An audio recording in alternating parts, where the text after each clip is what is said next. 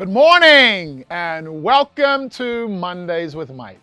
On this Monday morning, I want to talk about the predictable futures that many of us are experiencing in our lives.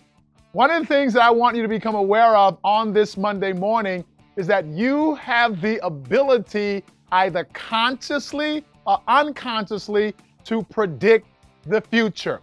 No matter what behaviors you are practicing in this present moment, they are going to create a predictable future. You can choose those behaviors, which means that you are consciously choosing that future, or you can continue to practice the ones that you've always practiced unconsciously, and you are still creating that future. On this Monday morning, I would encourage you to pause for one moment and look at the behaviors that are creating your future, because you are 100% in control of them. And thank God it's Monday.